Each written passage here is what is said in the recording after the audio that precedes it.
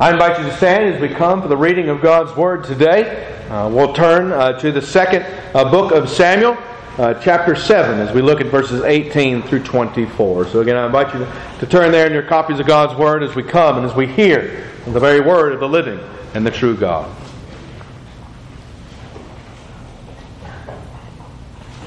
You can hear the Word of the Lord from 2 Samuel chapter 7, beginning at verse 18. Then King David went in and sat before the Lord.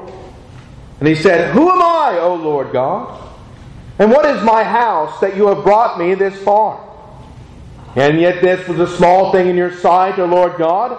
And you have also spoken of your servant's house for a great while to come. Is this the manner of man, O Lord God? And what more can David say to you? For you, Lord God, know your servant.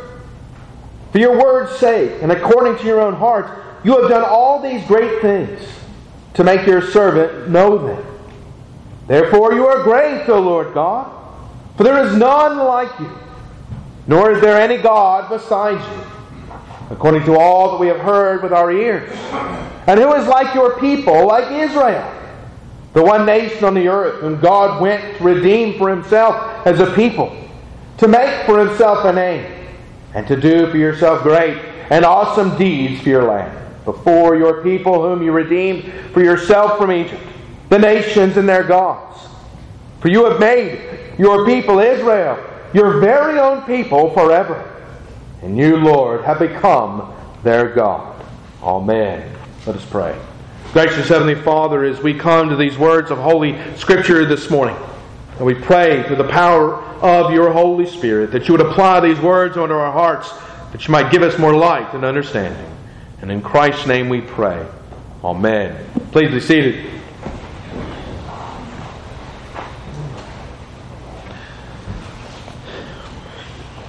As we began last week, this new sermon series talking about what it means to improve your baptism. And we talked last week from the words of the prophet Ezekiel, as Ezekiel gave us a window into the depravity of the human heart, of the wickedness of the world. But what was unique about Ezekiel's vision of what he showed us was that wickedness was not what the Canaanites were doing. It wasn't what the prophets of Molech were up to. It wasn't what the temple prostitutes in Ephesus were engaged in. No, what Ezekiel showed us last week was the wickedness that had come into the house of God. And of course, as we saw, it wasn't just any old house that this had been shown, but it was in the very house of the living God, in the temple in Jerusalem. One of the things that we talked about last week was the importance of remembering what it means to have been baptized, to have the name of God placed upon you. One of the things, of course, that we do when we place water on the head of someone who is being baptized is we are saying that they belong unto the Lord. We as parents, as we baptize our children, are saying that this infant belongs to the Lord. That the Lord has given this child to me. The Lord has given me this child to raise up in the fear and admonition of the Lord. This child whom the minister is laying his hands on, baptizing in the name of the Father and of the Son and of the Holy Spirit, is making a claim upon that life. And what we are to do then as those who have grown up in the faith, or if you were baptized when you were an adult, regardless of a point in time, the sign was applied. What it signified was something about your identity, about who you are. Of course, when we look in the Scriptures, one of the things we see that God calls upon His people to do is that in remembering who they are, They are then to live in light of that truth.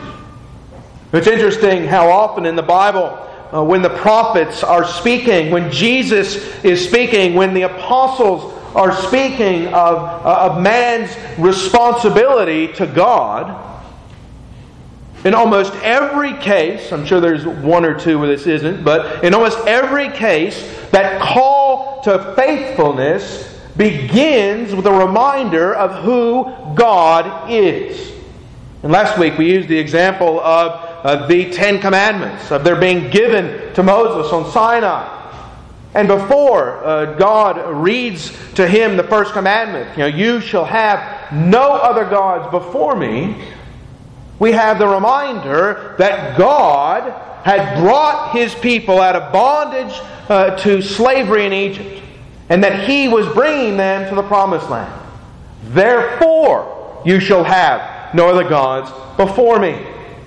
And again, that's why Israel had fallen into the deplorable state in which they brought the idols of the world into the temple, into the Holy of Holies, had moved aside the elements of the temple that were there to sacrifice to Jehovah, and instead had lifted up prayers to Tammuz and to Molech and to Ashtaroth and to the many other gods of the age. In fact, at the end of that passage, we had the very priests of God with their backs to the temple, looking to the east and worshiping this God of their own making. And again, the point that Ezekiel was making, and the point that the Holy Spirit was trying to bring across to us, is they had gotten to that point because they had forgotten what God had done for them. And brothers and sisters, as we come to this passage in 2 Samuel chapter 7, we see a similar attitude, a similar reminder, a similar call from King David unto us on this day.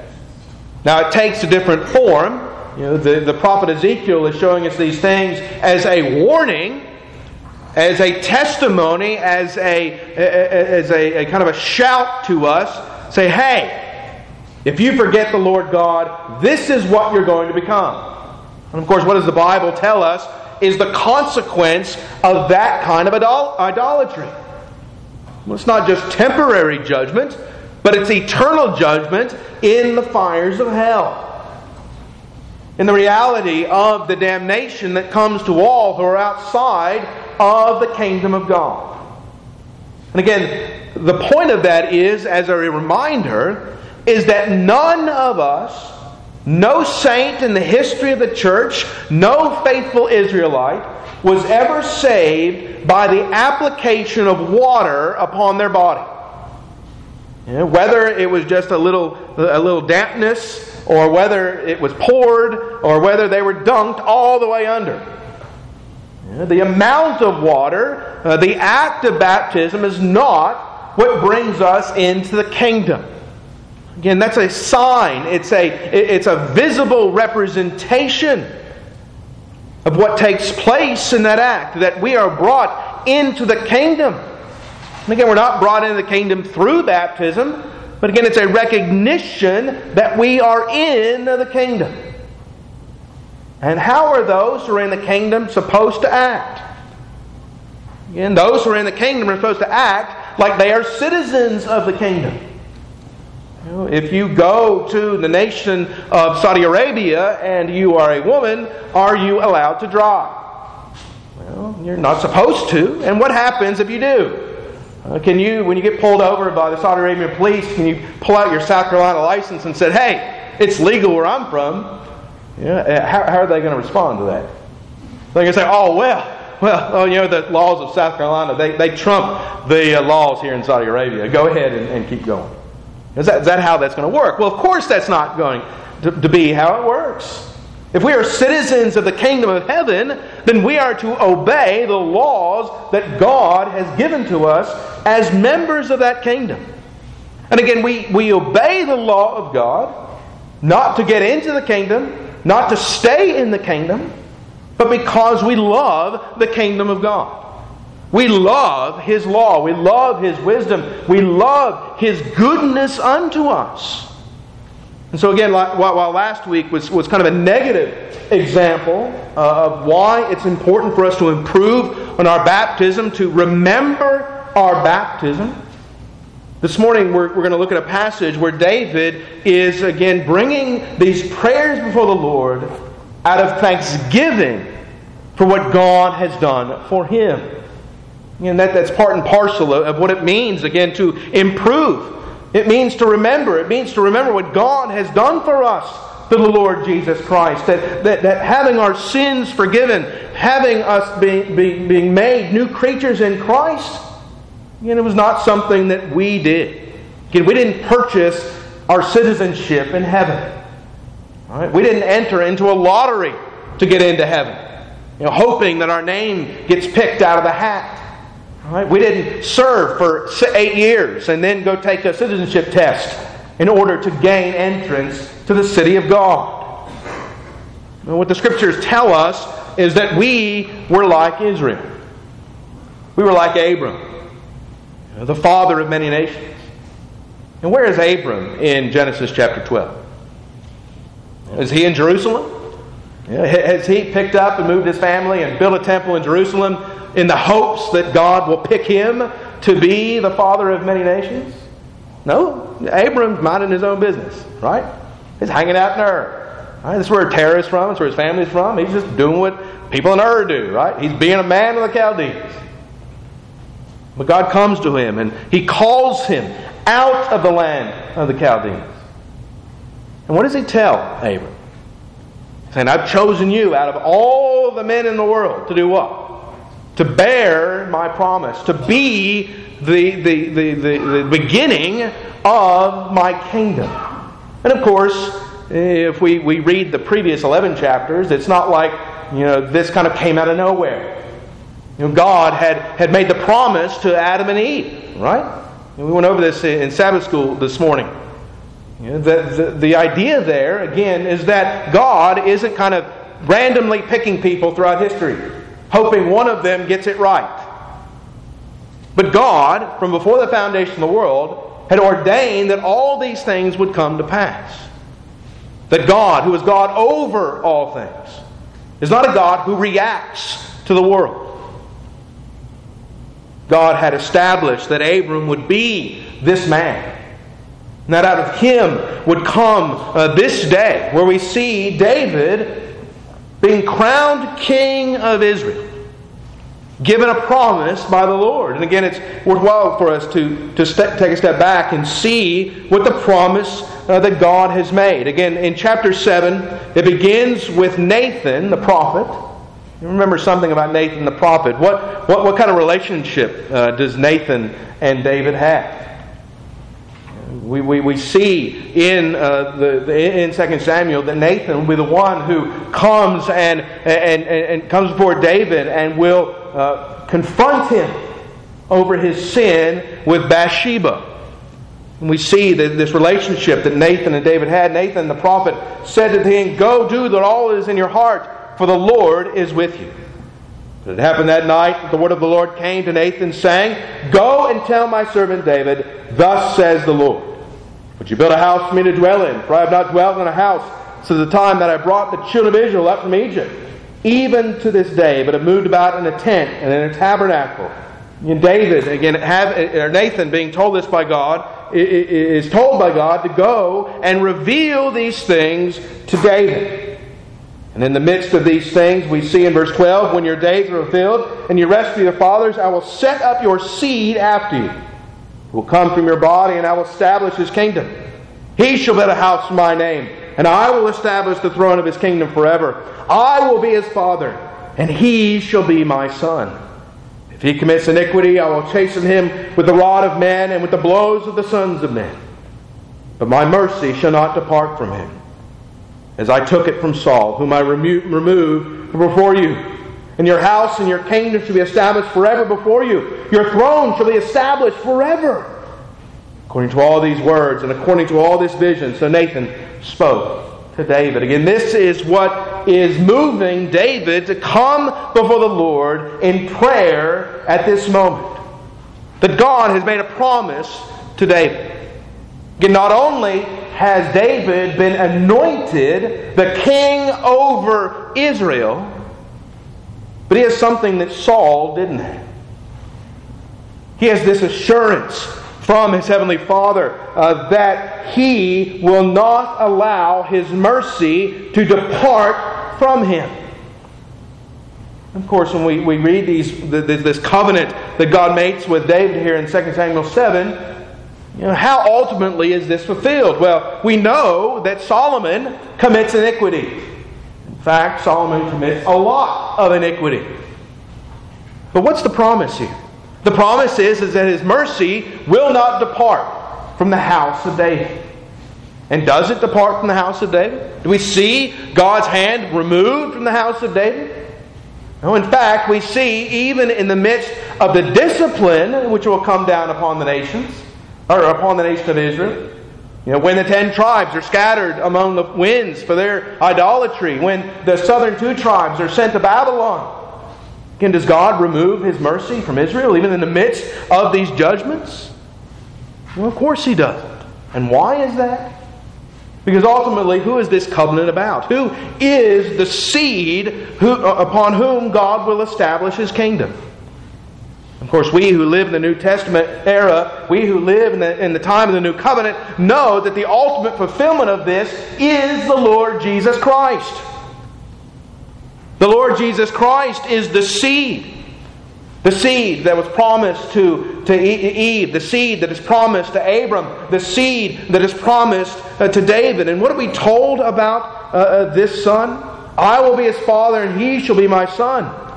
If he commits iniquity, I will chasten him with the rods of men and with the blows of the sons of men, but my mercy shall not depart from him. Now, of course, we know and confess that Jesus Christ never sinned. In fact, we confess not only that Jesus Christ never sinned, but Jesus could not sin.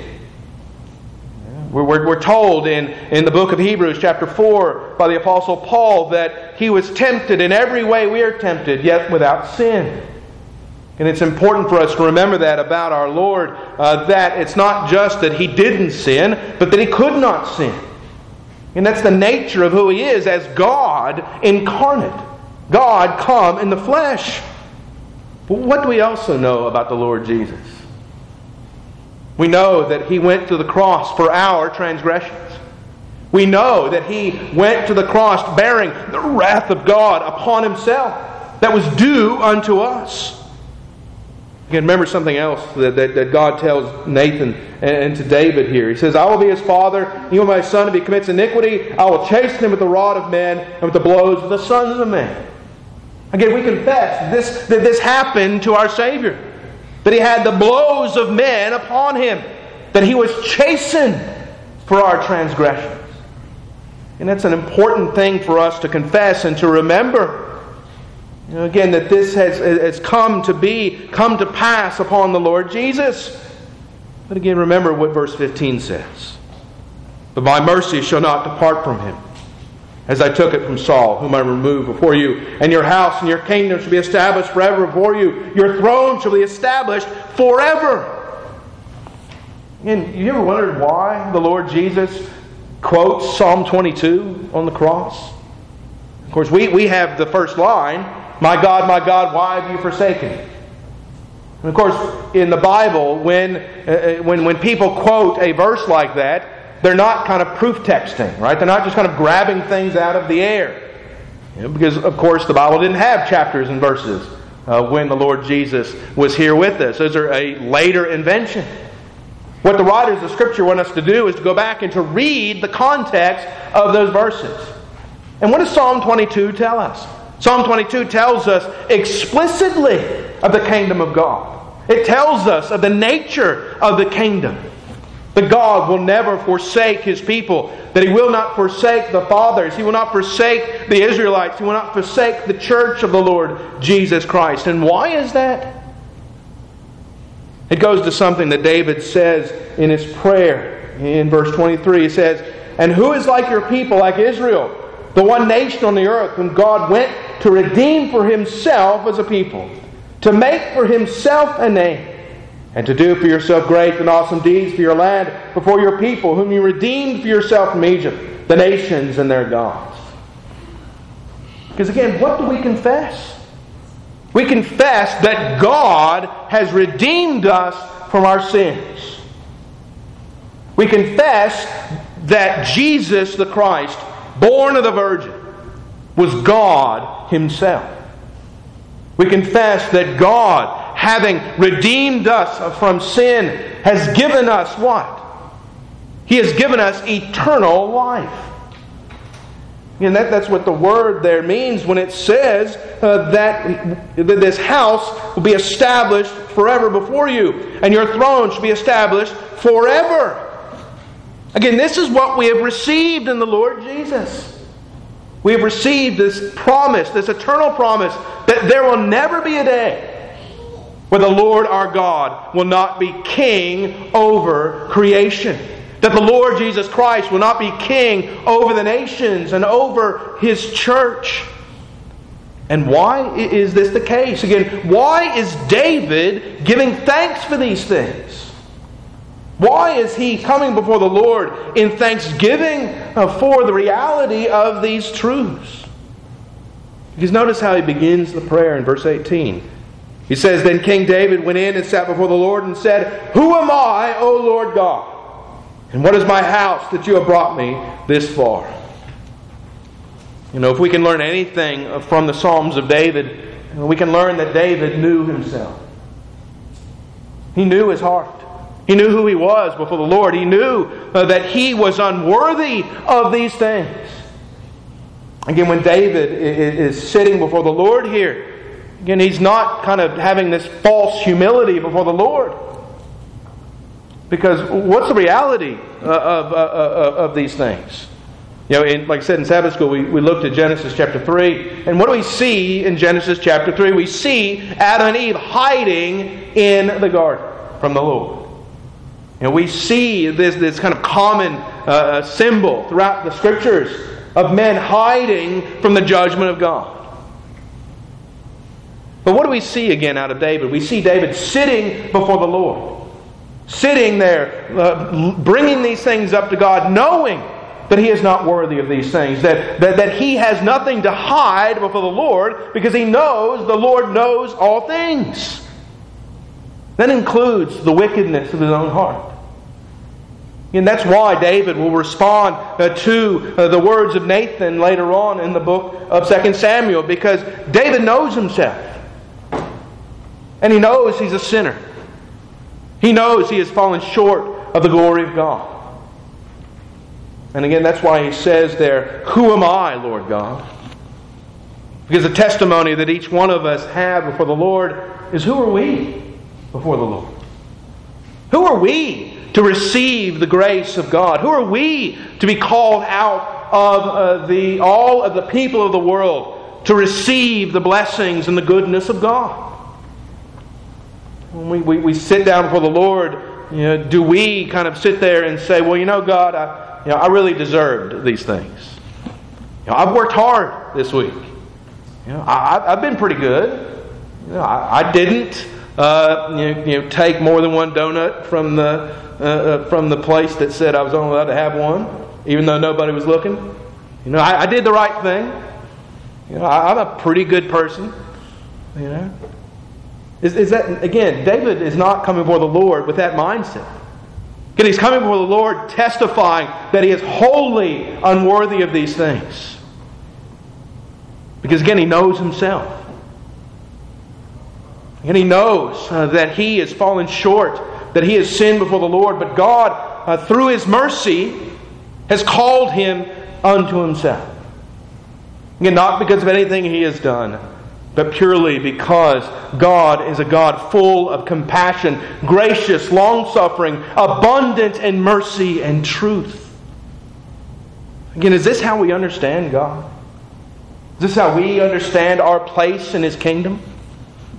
Again, if we understand it in that way, then our heart will be one of thanksgiving before the Lord.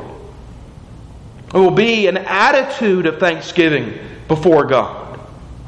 And on Wednesday night, we talked about the mercy of God, and that one of the things that's important about understanding the mercy of God is looking at the way that God is not only merciful to us in the big things, but the way that God is merciful to us in what we consider to be the small things. And we can think back in our lives and think about how God's providence ordered us to be at the right place at the right time in order for us to meet our spouse.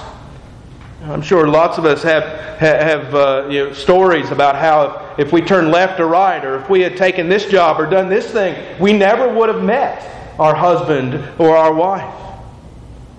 And of course, we see the mercy of God in that. We see the way that God has ordered all things in order to bring us together with that person whom He has set forward to be our spouse.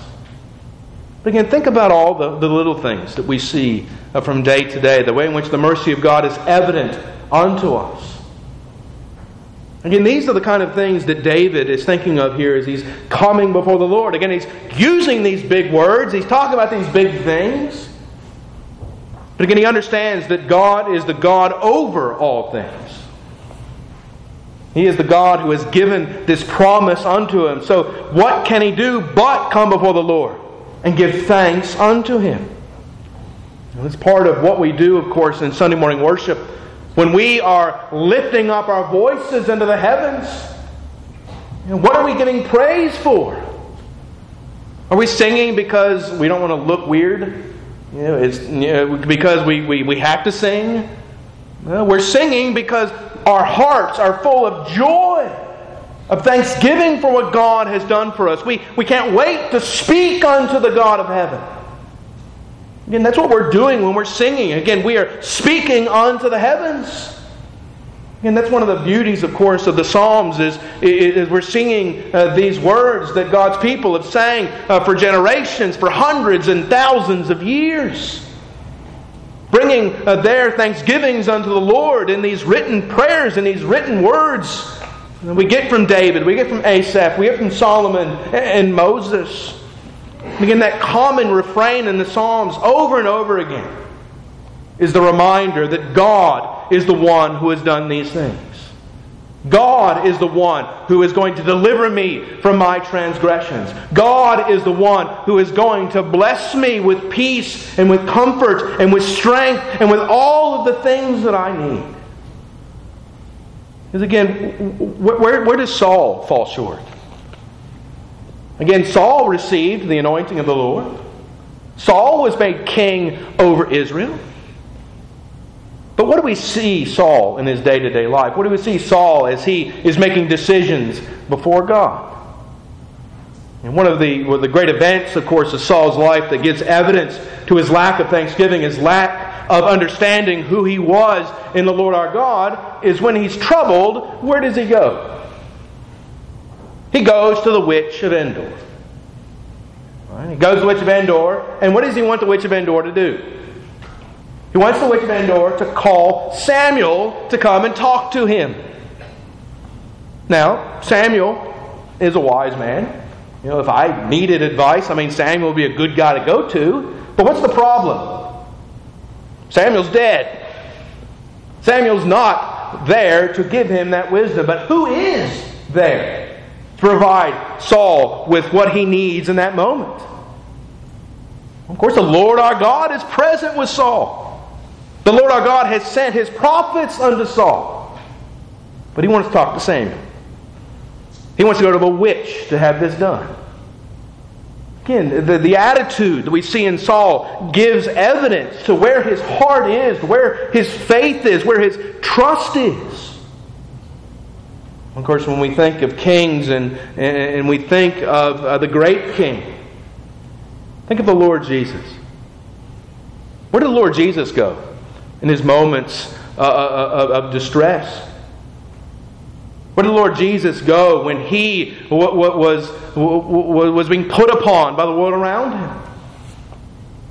We're talking about Jesus Christ, the second person of the Holy Trinity. Where did He go in these moments?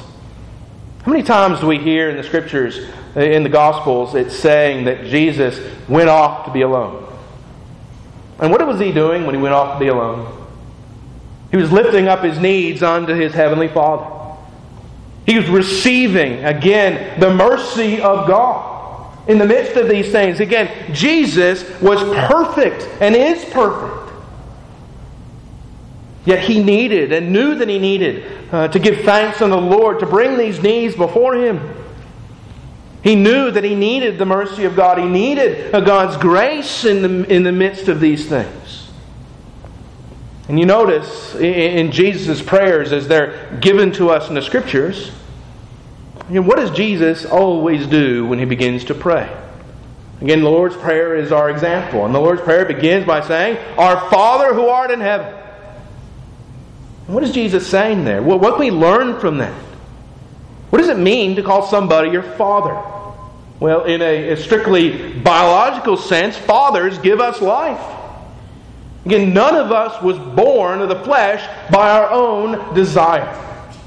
It's not like we were kind of, in kind of a soul state out in the world, out in the universe somewhere, and said, you know what? I think I want to be born. And we apply for it, and then we come to the earth and we're given a body. That's not how it works, right? The Lord our God, gives us life in the midst of conception, right? And we receive, through our parents, this life, this soul, this gift. And the Lord Jesus, again, returns that thanks unto the Lord who has given these things so that others might be what? That others might be redeemed through His life and through His work. So brothers and sisters, as we again go through this life that God has given to us, and as we testify before the Lord that we are weak vessels, that we are unable to deal with the trials that we face from day to day, and how is improving our baptism going to help us? Well, again, looking back to our baptism is a way to remind ourselves that we have had that sign placed upon us. That sign which signifies that we belong body and soul to the Lord our God, who has given to us this new life in Jesus Christ, that His mercy might never depart from us. Because His mercy is in Christ. And Christ is our identity. Christ is who we are. And we can go from this place this morning testifying to this truth and testifying to this reality that our faith is not in the things of the flesh, but is in the promise and the fulfillment of that promise in the Lord Jesus Christ. Let us pray. Gracious